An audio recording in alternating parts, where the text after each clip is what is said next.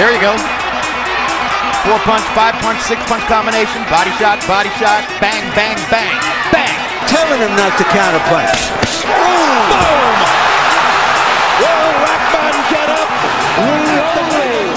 Iron. You're going through all the instructions. This is for the championship of the world. I expect a tough, clean fight. Protect yourself at all times. Any questions from the challenger? Any questions from the champion?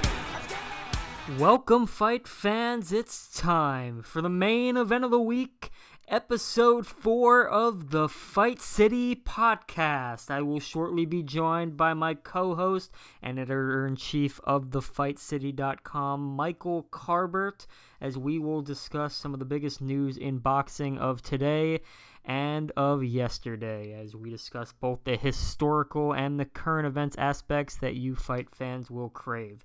Starting off on this week's agenda is this weekend's top fights on our two premier streaming networks, ESPN Plus and DAZN. On DAZN, we saw two WBSS opening fights between Nonito Donaire and Ryan Burnett, and also Josh Taylor and Ryan Martin. We also saw on ESPN Plus Miguel Berchelt scoring an impressive 9th-round stoppage over Mickey Roman to retain his 130-pound WBC belt. And, of course, we will be discussing the biggest news in boxing, for better or for worse. In this case, the latter, with Floyd Mayweather's inevitable comeback fight against a featherweight kickboxing champion by the name of Tenshin Nasukawa to take place in New Year's Eve in Tokyo, Japan. We will then move on to Alexander Usyk's debut at heavyweight as he takes on former cruiserweight champion Tony Bellew in the Manchester Arena this Saturday. And then to wrap it up, we will talk about the Fight City's upcoming historic post highlighting the event and the spectacle behind Evander Holyfield's title-winning effort against Iron Mike Tyson in their first fight. So stay tuned for all of this great content on the Fight City podcast. Keep with us.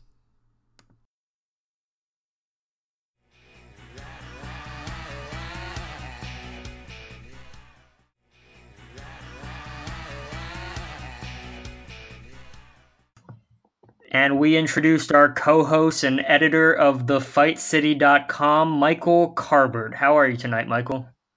I'm doing great, Alden. How are you?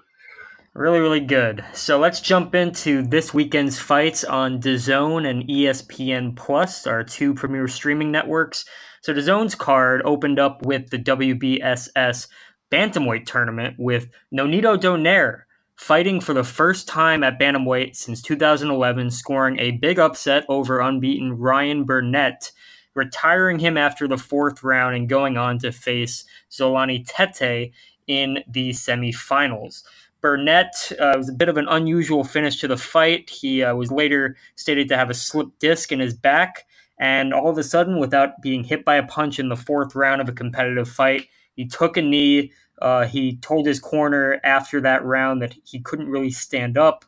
He couldn't move properly. His corner did the right thing by throwing in the towel. Your takes on this very unusual and very sad ending to Ryan Burnett's brief title reign? Well, I'm sure Burnett will come back, and I don't really have a whole lot to say other than it is an unusual outcome. It reminded me of when Claude Noel fought Alexis Arguello way back in the 1980s, and it was on national television. And after 2 or 3 rounds, Claude Noel, I think, dislocated his hip or something. And Ferdy Pacheco was the ringside commentator for NBC television, and he actually diagnosed the injury live on the air. The fight doctor. The fight doctor, exactly. So, you know, these things can happen. It's sports. It's a freak injury. And I'm sure Burnett will rebound. Donaire, you know, no one is expecting Donaire to go very far. I don't think anybody expected him to win that fight. So he got lucky, you know. Yeah, he definitely did. I mean, yep. Keep going. So you know, it's kind of a.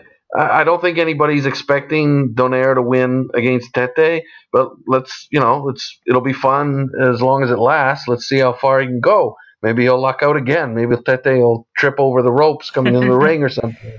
Well, the interesting thing about Donaire is he was virtually unbeatable as a bantamweight.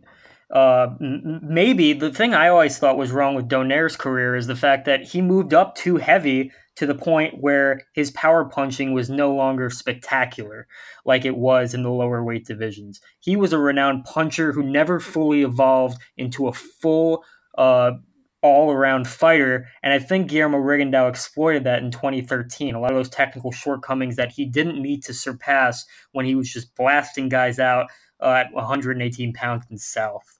But we will see how he does later in the tournament. Zolani Tete being his next fight. In the main event of DAZN's card, we saw the first round of the World Boxing Super Series WBSS Junior Welterweight Tournament with Josh Taylor, the number 2 seed, dominating and stopping the number 8 seed, I believe. I know he was the last seed, Ryan Martin, en route to a 7th round TKO. Taylor was on top from the start. Ryan Martin didn't really have any answers at all, just using peekaboo defense and taking a lot of punches to the body and head. Really had no answers, as I stated, and it was a bit of an unusual knockout. It could have been argued to be a rabbit punch that put Martin in a defenseless position. Referee stopped the fight shortly after. Nonetheless, it was really only a matter of time before Taylor got the knockout, and he moves on to face IBF champion Ivan Baranchyk in his next fight. Hopefully will be a bit more competitive. What is your opinion of Josh Taylor? I've always thought he was the best talent at 140. I knew that after he beat Miguel Vasquez. I definitely knew that after he beat Victor Postol. I still don't see Regis Prograis being the guy to beat him, but it certainly might be his best fight in the division with Jose Ramirez. Yeah, I don't have much to add except that he's definitely for real. He's definitely a top talent, and it seems inevitable that it's going to be him and Prograis. I hope I'm pronouncing that correctly. Yep. In the final, and that'll be a great fight. I think that'll be a really intriguing matchup. So I look forward to that. Yeah, and no, I do as well. 2 southpaws. Prograis definitely showed with his victory over Terry Flanagan that he's more of a complete fighter than I previously deemed him to be.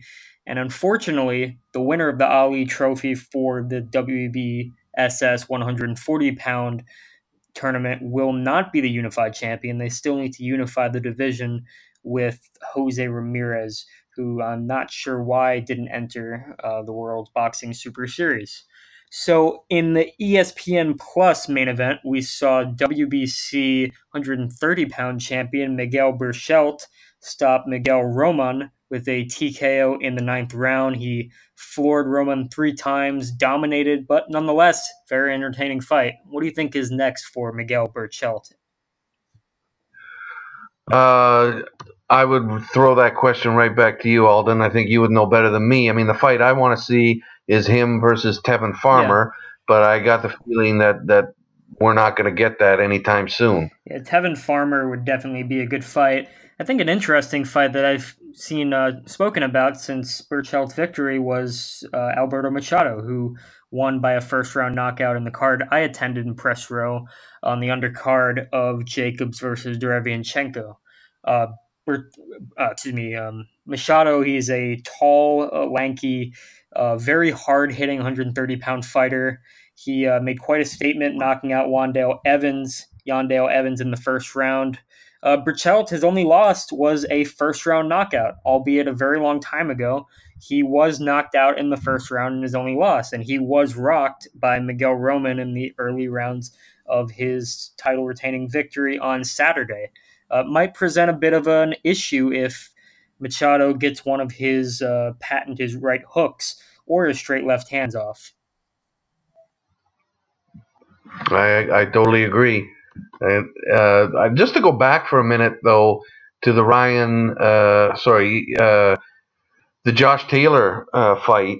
Yep. And that whole tournament. The one thing that I did want to mention is there's somebody missing from that tournament, and I'm not saying this just because I happen to reside in Montreal, the fight city.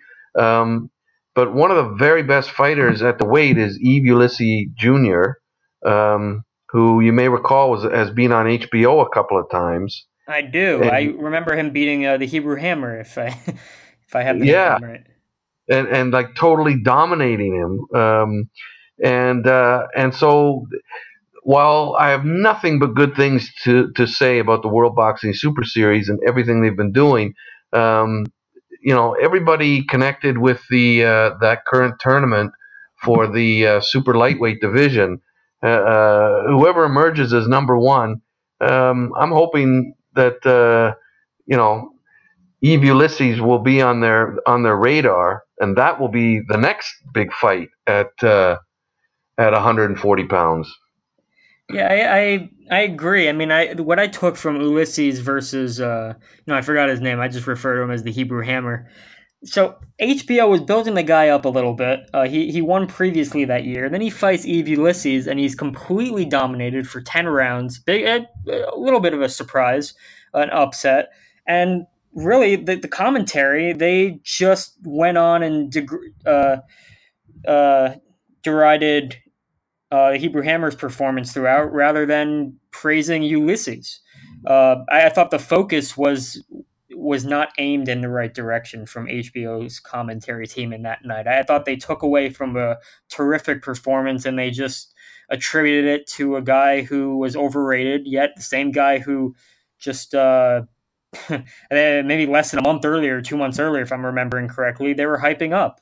I think Ulysses is not given the credit and the notoriety that he deserves with his boxing skill. Well, that may change, as he's scheduled to be on the undercard on December 15th of the huge Madison Square Garden DAZN event. The main event being Canelo Alvarez versus Rocky Fielding? Yep. Yeah. Unfortunately. Yeah. So at least there'll be some more exposure for Yves Ulysses stateside. I mean, his record shows one defeat to Steve Claggett, but really he's undefeated because the vast majority of his observers thought that Ulysses won that fight. That was back a year ago, October 27th, and then right after that he got the fight with Cletus Selden, the Hebrew Hammer, and then That's right. he had a victory this past June that most people don't know about, but against an undefeated opponent in Ernesto Espana. And this kid is a world class talent. There's no question. And so yeah, let's hope that after this Super Series is done, and after he makes his debut at Madison Square Garden next month, let's hope that there's something big for him in the near future. Yeah, hopefully he gets a shot, maybe at Jose Ramirez while both of them are sidelined for the WBSS tournament. Although if Ramirez has any decent backers, I think he would acknowledge that is a significant risk. If anything, much higher than the risk he's taken against Amir Iman and his previous opponent, Antonio Roscoe. So now we shift gears to the biggest news in boxing for all the wrong reasons in one of the most unusual promotions I have ever seen for a fight that is going to claim some sort of sanctioning privilege. So on New Year's Eve in Tokyo, Floyd Mayweather comes out of retirement yet again against 20-year-old unbeaten featherweight kickboxing champion, southpaw that's only 5'5", 3 inches shorter than Mayweather, Tenshin Nasukawa, in a Ryzen promoted fight. Ryzen showing their 14th fight. They show combat sports that aren't boxing. I believe it's exclusively kickboxing, possibly MMA. I've done a little bit of research on them. I haven't seen their viewership peak over 1 million views. As I mentioned earlier on, they're their 14th show. They're relatively new to the combat sports game. And now they have the privilege to showcase the biggest fight in combat sports since Mayweather-McGregor. Can you believe this? Oh, it's I could believe it, yes, but I wish it wasn't happening. Naturally, I mean, I just wish Floyd would go away. I mean, he has. This is typical Floyd Mayweather, okay? And this is completely in line with the Conor McGregor fight, which of course was basically an exhibition, and that's what this fight will be. It's an exhibition. We don't even know. Correct me if I'm wrong, but we don't even know what the rules are going to be. We don't know if it's a boxing match, if it's an MMA match, or a hybrid of the two. We don't know if there's. So ESPN has Ariel Helwani, their MMA lead, has reported that it likely won't be MMA rules. But you're right. Other than that, the rules are to be announced. We really don't know whether it's going to be kicks, elbows.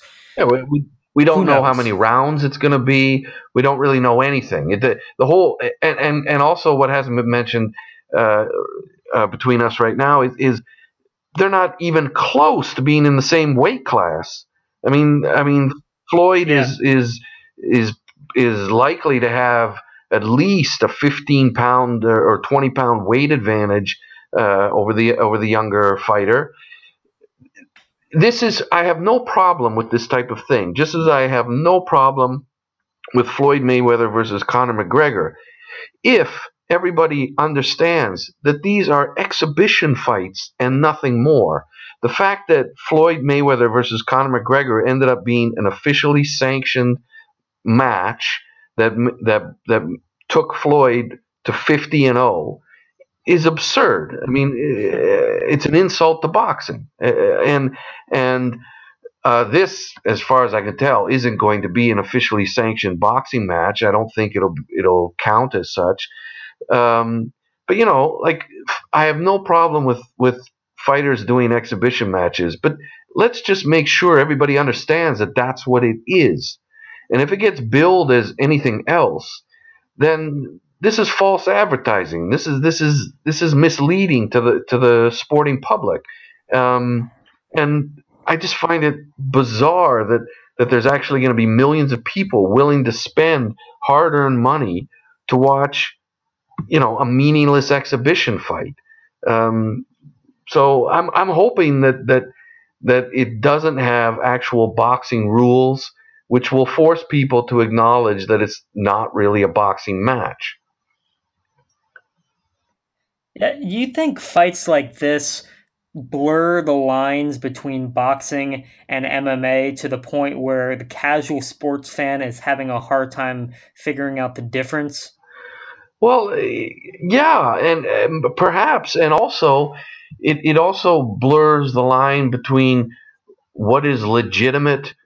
Like, put aside the boxing versus MMA divide and just focus on the divide between a legitimate sports competition and something else, something that is more a spectacle. I mean, Floyd Mayweather versus Conor McGregor, that was not a real fight. I don't care what anybody says. I know that there were millions of people who actually thought Conor McGregor had a chance to win. I'm sorry to tell you sorry to inform those people that there's a lot more to boxing than they may realize, and there's no way Conor McGregor was ever going to be able to compete with Floyd. And if you thought that Conor McGregor actually landed some good shots and won some rounds, yeah, well, that was when Floyd was basically doing nothing and carrying Conor and allowing the fight to unfold the way he wanted it to. I mean, reports came out afterwards that Floyd hardly trained for that fight. Well, why would he? He's taking on a guy with a record of 0-0.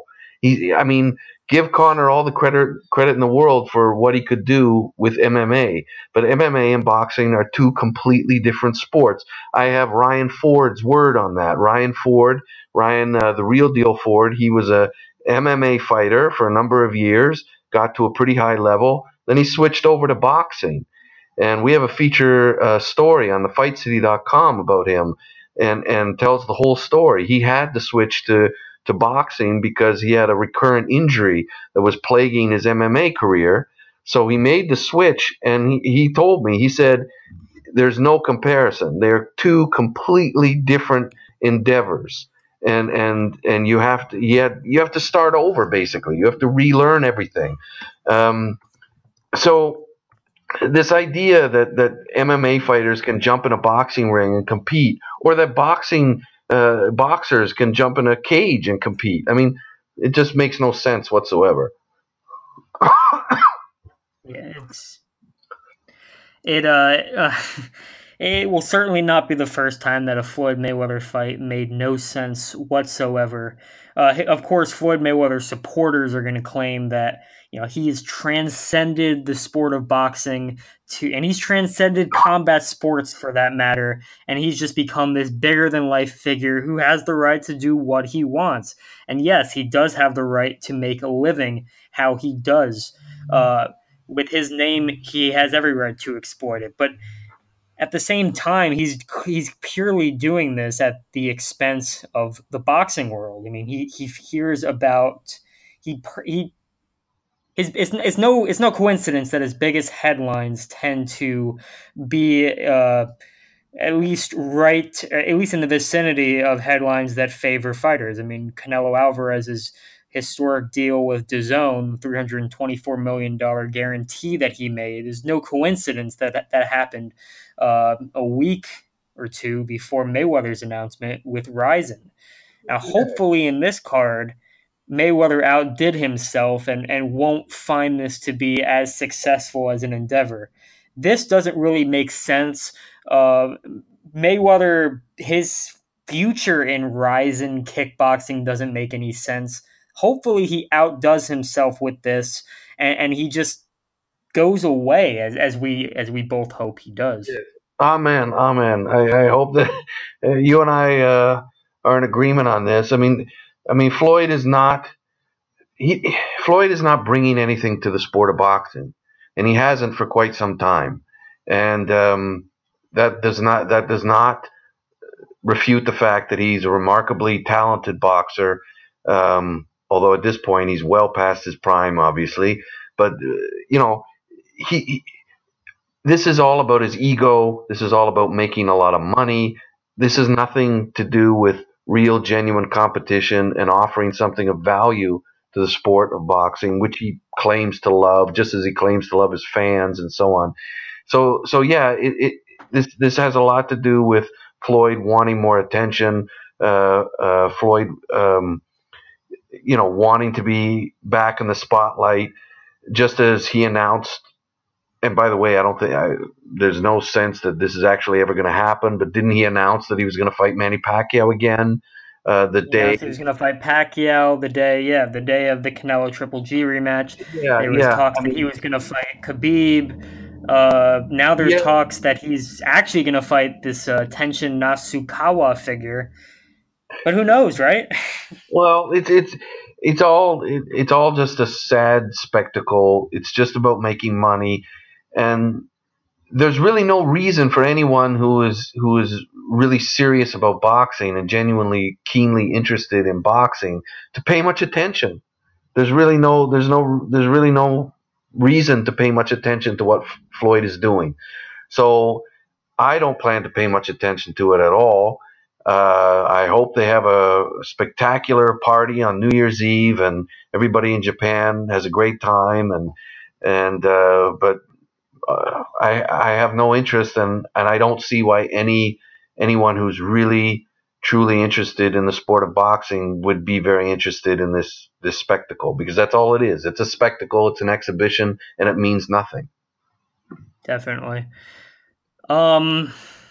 All right. Well, on that note, let's move forward to something at least a little more positive, and that will be Alexander Usyk, the unified cruiserweight champion of the world. His first fight at heavyweight, fighting former cruiserweight champion Tony Bellew in the Manchester Arena this Saturday. So Bellew is coming off a knockout victory over David Haye in their rematch. Claims to be coming out of retirement. Claims to not want to have this fight, which is a little bit absurd from both of our perspective. But he was on record, and ESPN noted that he hopes Usyk beats the fight out of him. Was almost his exact words. He doesn't want a reason to continue fighting. He stated that. He says his wife might leave him. It's a very unusual promotion to this fight. Coming from Bellew, it almost reminds me of when Tyson Fury made a similar claim before his scheduled rematch with Vladimir Klitschko back in 2016. Your take on this highly unusual interview by Tony Bellew? Well, yeah, I mean, I don't really buy it. He seems to be taking the position that he was forced or somehow coerced into taking the Usyk fight. I mean, I think he's getting paid. In fact, I'm pretty sure he's getting paid a lot of money to fight Usyk, and that's what this is about. This is an attractive matchup in the sense that Usyk has established himself as without a doubt the best cruiserweight in the world. And Bellew is a former cruiserweight champion who went on to surprise a lot of people by defeating David Haye. So it's an attractive matchup. It's an interesting matchup. And he's going to make a lot of money. And I think he's going to suffer. He might take a beating. Or if he doesn't take a beating, my money would be that on Usyk, winning with relative ease. At this stage of their careers, I just don't see how Bellew can compete in terms of skill, in terms of speed, reflexes, sharpness. I will be very, very surprised if Bellew somehow finds a way to win. I think this could be the swan song that Bellew claims that he wants, because I don't see him winning the fight. What I find strange is the relatively small but vocal minority who are saying that Bellew will win this fight. They're giving him a great chance to win it. I don't know what they see that I don't see. Can you fill me in on that? I think it's a stylistic nightmare for Bellew at his best. Clearly, Bellew is broken emotionally. His brother-in-law had a unusual accidental death in 2017. I'm reading that scarred him emotionally. He wanted the David Haye rematch to be his last fight. Now he was lured out of retirement, granted with a lot of money, to fight Alexander Usyk. But at his best, Alexander Usyk runs circles around him, I think. Alexander Usyk's chin at heavyweight has, I guess, not been proven. But he's not in there with a big heavyweight. He's in there with Tony Bellew, who fought at light heavyweight for the title against Adonis Stevenson back in 2013, I believe. I forget, 2013, 2014. Yeah. And couldn't handle Stevenson's power at 175. Yeah. And he was knocked out in 6 rounds in that fight. I don't think it's going to be an issue of power against Alexander Usyk. Usyk is not a power puncher, but he's a guy that overwhelms you with activity. He's kind of the Vasyl Lomachenko of the cruiserweight / heavyweight division. I mean, this is a guy who his trainer, who also works with Lomachenko, has said these are the two most committed best conditioned fighters he's trained. I mean, this is a guy that he will keep going if he finds an opening, and I don't think Tony Bellew is going to really be much of an obstacle on that front unless he gets lucky with a big punch and we see something we weren't expecting to see. But in my opinion, with Usyk, if he was going to have his chin checked, I think he would have had his chin checked in his last fight against forgetting the name in the final of the cruiserweight division. Yeah, Murat Gassiev. I mean, that was a big puncher, and that was a big puncher that I think was a better overall fighter than Tony Bellew. So I don't see any reason or any way Bellew wins this fight. And when you add the emotional turmoil in his life and the statements he made before the fight, I think Usyk runs over him. Yeah, well, I mean, there's no, again, I cannot visualize Bellew winning, and it's important to note that Usyk right now is in the running for both Fighter of the Year for 2018 and pound for pound. Like, in my opinion, he's definitely top 5 pound for pound in the sport right now. I mean, Bellew isn't anywhere close to the conversation for best fighter in the sport pound for pound. So, I mean, the intrigue of this fight is can Bellew be competitive? And the intrigue of the fight is that, well, Bellew surprised us all by beating David Haye, so maybe he can surprise us again. But Usyk and David Haye are two completely different commodities at this point. I mean, Haye is way past his prime, was badly injured in the first fight, and there's just no comparison. I agree with you. I don't. I'll be surprised if Bellew is even able to be very competitive. Yeah, I don't really see much of a scenario in which he puts up much of a fight on Saturday, but hopefully Usyk is impressive enough that people are going to want to see him again at heavyweight. Usually cruiserweights, once they become heavyweights, they stay heavyweights, as history has told us, although now cruiserweight division is more loaded than ever. It seems like Usyk will continue his career at heavyweight. So hopefully this Saturday we have an idea of what he can offer to the heavyweight division. Speaking of heavyweights, we have, we just published on the Fight City a couple articles about George Foreman's anniversary of his shocking 10th round knockout against Michael Moore. And coming up next week, or this week, if you may correct me, is a look back on Holyfield-Tyson 1. Articles coming up summarizing and looking back and analyzing Evander Holyfield's shocking victory over Mike Tyson. Holyfield came in as a 25-1 underdog, and just like Buster Douglas, he pulled off what most people considered unthinkable. Your take? Yeah, well, first of all, Alden, I want to thank you for your article today. It's an interesting take on Foreman versus Moore because let's face it, the vast majority of people see that fight as a legendary one-punch knockout win. But you make a very good case about how really there's more to the fight than that, and it's a great read. So I would direct everybody to take a look at your article that's up on the site right now. We've got a whole whack of history posts coming up, a whole bunch over the next several days. And definitely one of the most interesting of them all is Holyfield versus Tyson, November 9th, way back in 1996. Doesn't seem that long ago, but that's a fight that I'm sure everyone who saw it live that night will never forget it. I mean, I remember I was in a bar in Toronto with a bunch of people, and when Holyfield exploded with that flurry of power shots in the 10th round that had Tyson almost off his feet, I mean, everybody in the bar was just going crazy. It was a shocking moment. Nobody expected it. If you'll recall, when the fight was signed, and looking back, this is really an astonishing fact. When the fight was announced, Holyfield was a 25-1 underdog. And of course, the guys who grabbed those odds and put some money down, I mean, that was a very, very smart move.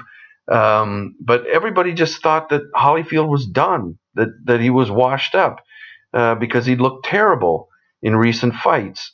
And meanwhile, Tyson had come out of prison and had managed to reestablish himself as the baddest man on the planet, as he was once known, Kid Dynamite, the guy that nobody could resist.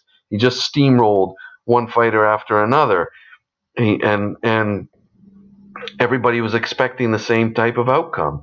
So it's really one of those fights that was a shock. It's one of the biggest upsets in boxing history, without a doubt, and it really totally transformed the image of Mike Tyson, changed his image and persona completely. But what's interesting about that is that as soon as I say that, was that really the case? Because when the rematch happened, Tyson was actually a slight favorite to beat Holyfield in the rematch. Did not know that. And yeah, a very slight favorite. You know, it was basically a pick'em fight. But the odds said that, you know, the guys in the smart money was saying that, well, we think Tyson's going to rebound. We think Tyson can come back. I mean, the fact of the matter was Tyson was finished years before this in terms of being a real, true, legit, elite level heavyweight.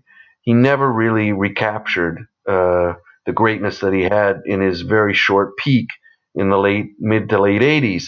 And he knew that better than anybody, as was revealed in the rematch with Holyfield, when he basically fouled out. But yeah, it's an astonishing fight in boxing history, both for how it unfolded and how Holyfield basically dominated Tyson, which shocked everybody. And yeah, it's one of those fights that as I say, it's kind of unforgettable. Yeah, it brings up an interesting point of when was Mike Tyson actually finished? I mean, you heard Ferdy Pacheco in the late rounds of Holyfield-Tyson 1 saying, well, this is a different Tyson. After Ali came out of inactivity from his refusal to go to Vietnam, it was a different Ali. Now this is a different Tyson after prison. I don't think they were saying the same thing after Tyson blasted Frank Bruno in their rematch 2 fights prior, in a fight that some people were actually picking Frank Bruno to win and defend his WBC championship.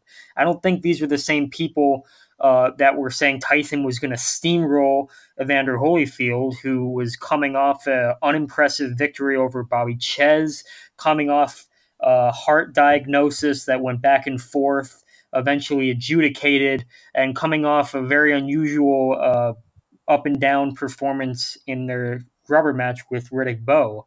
This is, I think, to summarize, I think this wasn't the beginning of the end for Mike Tyson. I think the beginning of the end for Mike Tyson was in Tokyo in 1990 against James Buster Douglas. And it wasn't quite the beginning of the end either. It was just exposing a fighter who can't respond positively to adversity. And we saw Tyson get rocked before against Tony Tucker, for example, and Frank Bruno in their first fight and come back to win. But Tyson's never gotten off the canvas to win a fight. He's never gotten off the canvas to even be competitive in a fight. Every time he faces serious adversity in a fight, it is downhill from there. The aura of invincibility was taken away by James Buster Douglas, and Holyfield's performance in their first fight against Tyson just reinforced the fact that Tyson's not so bad. He's a guy that if you have the ability to stand up to him and have the heart to take his punches and fight back against him, he is not a top all-time heavyweight that you can't dethrone. He's a guy that can be beaten, has technical flaws, and if you're willing to step in there and really try to exploit them, you can do it. And Evander Holyfield is the much superior fighter, in my opinion. Well, I totally agree with everything you just said, and yet, when he came out of prison after being convicted for rape, he somehow managed to regain that persona, that image of being this incredibly dangerous fighter.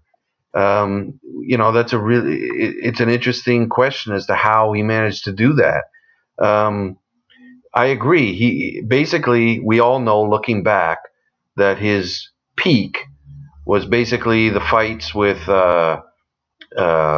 Tyrell Biggs, Larry Holmes, Michael Spinks. That was the peak. And shortly thereafter, he became a star. He met Robin Givens. Customato had died, and he eventually broke away from his management team and went to Don King. And that was the beginning of the end. And he never regained the form that saw him, for example, demolish Larry Holmes inside of 4 rounds.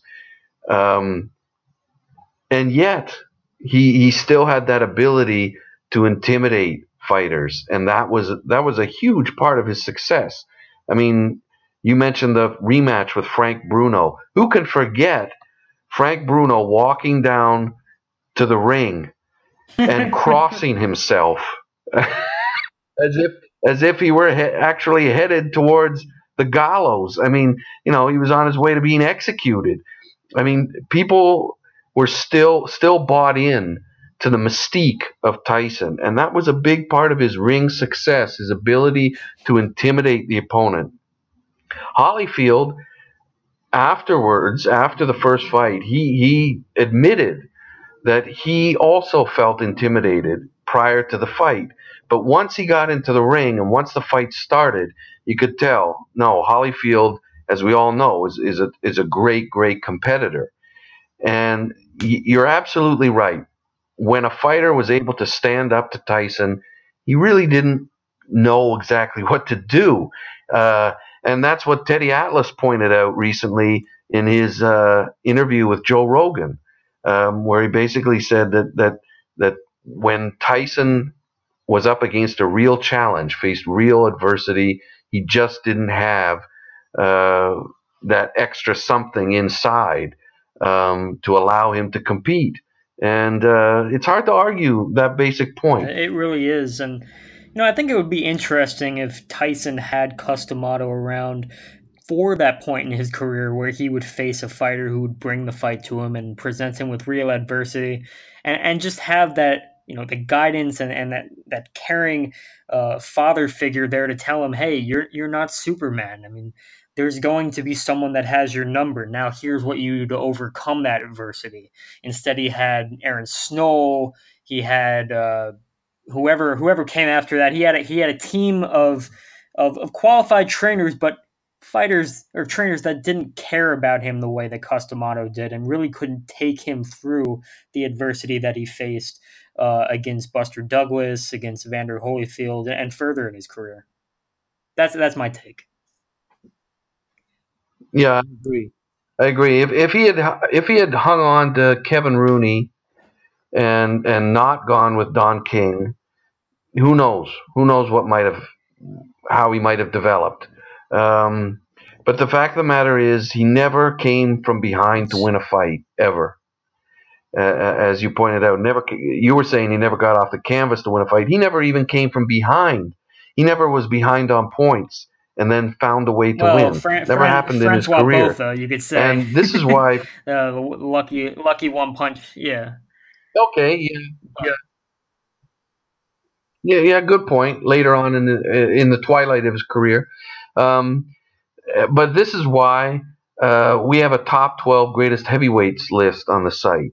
And it's really interesting seeing a lot of the reactions, because we put that list together and we decided that Mike Tyson really doesn't deserve to be ranked among the 12 greatest heavyweight champions of all time. The best, I shouldn't say heavyweight champions, the 12 greatest heavyweights ever. He's not there. He's in the honorable mentions. And again, the mystique of Tyson, the image of Tyson persists. There are still boxing fans out there who are like, "What? How can you not have Mike Tyson in your top 10? Let alone he should be in your top 5. Why isn't Tyson there?" But if you really look at history, and if you really compare closely what Tyson accomplished and what he was capable of doing against some of the other greats in the past, I'm sorry, I have to agree with the other people who put the list together with me. I mean, we all were in agreement. Tyson just doesn't quite make the cut. I can't argue that. Mike Tyson definitely brought a lot of attention to the sport. Floyd Mayweather brought a lot of attention to the sport of boxing. Both fighters brought a lot of negative attention to the sport, and that's a lot of my quarrel I have with Mike Tyson, especially the rematch with Evander Holyfield, just making an utter mockery of the sport, total lack of sportsmanship, total lack of class, and yet, when casual boxing fans think of the fight game, they think the ear bite in Holyfield-Tyson 2, they think Floyd Mayweather versus Conor McGregor.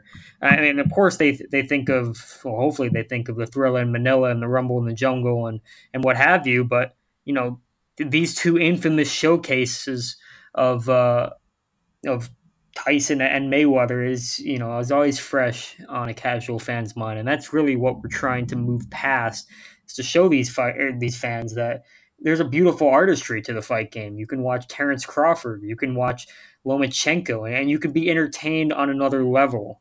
But of course, it'll never happen, right? Yeah. Well, I mean, you and I are I guess we're diehard fight fans with a great respect, deep respect for the history of the sport. And yeah, guys like Mayweather and Tyson, we see the positives, but we also see the negatives. I mean, there's no question, in my opinion, that Mike Tyson is a big part of how the sport in the 1990s really kind of fell off the radar in terms of mainstream. I mean, can you imagine in the 1970s, the 1980s, boxing was regularly on the front cover of Sports Illustrated. It was as popular as football, as basketball, I mean, it was part of mainstream American life, and then it faded away. Now it's coming back right now with a vengeance, which is fantastic. But I think Mike Tyson was part of how the general public just grew uneasy with boxing. They grew uncomfortable with it, and so we look at Floyd Mayweather, similar kind of thing. I mean, I can't help but think that Floyd Mayweather has done a lot of damage to the sport with so many meaningless fights and boring showcases. So we perhaps have a different perspective than some who look at Floyd and Tyson and see great entertainers, great stars, guys who brought a lot of attention to the sport. We see the other side of it, and yeah, you and I are preaching to the converted, but I'm hoping that there's a lot of similar-minded people who share our opinions on this. The key is that there's more to boxing than just your sheer entertainers in Tyson and Floyd Mayweather, and it just presents the image that that is what you need to rejuvenate the sport of boxing. Not a tremendous skill set, but rather just to be a one of a kind figure like Floyd Mayweather and Mike Tyson. I mean, you're not. There's not many fighters that are ever going to be able to live up to that stature, but there are many young, talented fighters in the gym training hard 5-6 days a week, waking up at 6 in the morning, running, etc., and really developing and refining their boxing skill. That'll just be overlooked because of the way the sport has developed over the years. But hopefully, talent gets noticed, and hopefully with these new avenues towards making boxing readily available to streamers across the world, some talent could be recognized, and the sport could stand for something that it hasn't in a little while. Yeah, I agree, and I think it's important. Ideally, you want your biggest stars and your biggest attractions to also be your greatest competitors. And that's one of the difficulties that we've seen in recent years is some of the most talented fighters, some of the best champions, some of the biggest attractions. They're just not great competitors. And yeah, you think back to some of the great champions of the past, part of what made them both great champions and great attractions was that they wanted to prove themselves. They wanted to take on the best, the biggest challenges, take on the best fighters, and prove themselves. That's what you need. And so when you don't have that, when instead you have stars who are doing all kinds of crazy stuff outside the ring, getting in trouble with the law, or generating all kinds of controversy, getting attention for the wrong reasons, or they're avoiding the most deserving challengers. They're not competing very often. They're only getting in the ring maybe once every 15 months or so. I mean, this is where those types of fighters, they're undermining the integrity of the sport. If that maybe that's putting it a bit too strongly, but they're making it more difficult for the sport to actually conduct itself in a meaningful way. I mean, the whole point of having the sport is to have good competition. I mean, that's why boxing exists. That's why any sport exists. And when that's undermined, it's very frustrating for those who care about the sport. I've stated several times in the past that boxing is a sport that's becoming increasingly unforgiving to its losers. But can you really say that about guys like Zab Judah, guys like Adrian Broner?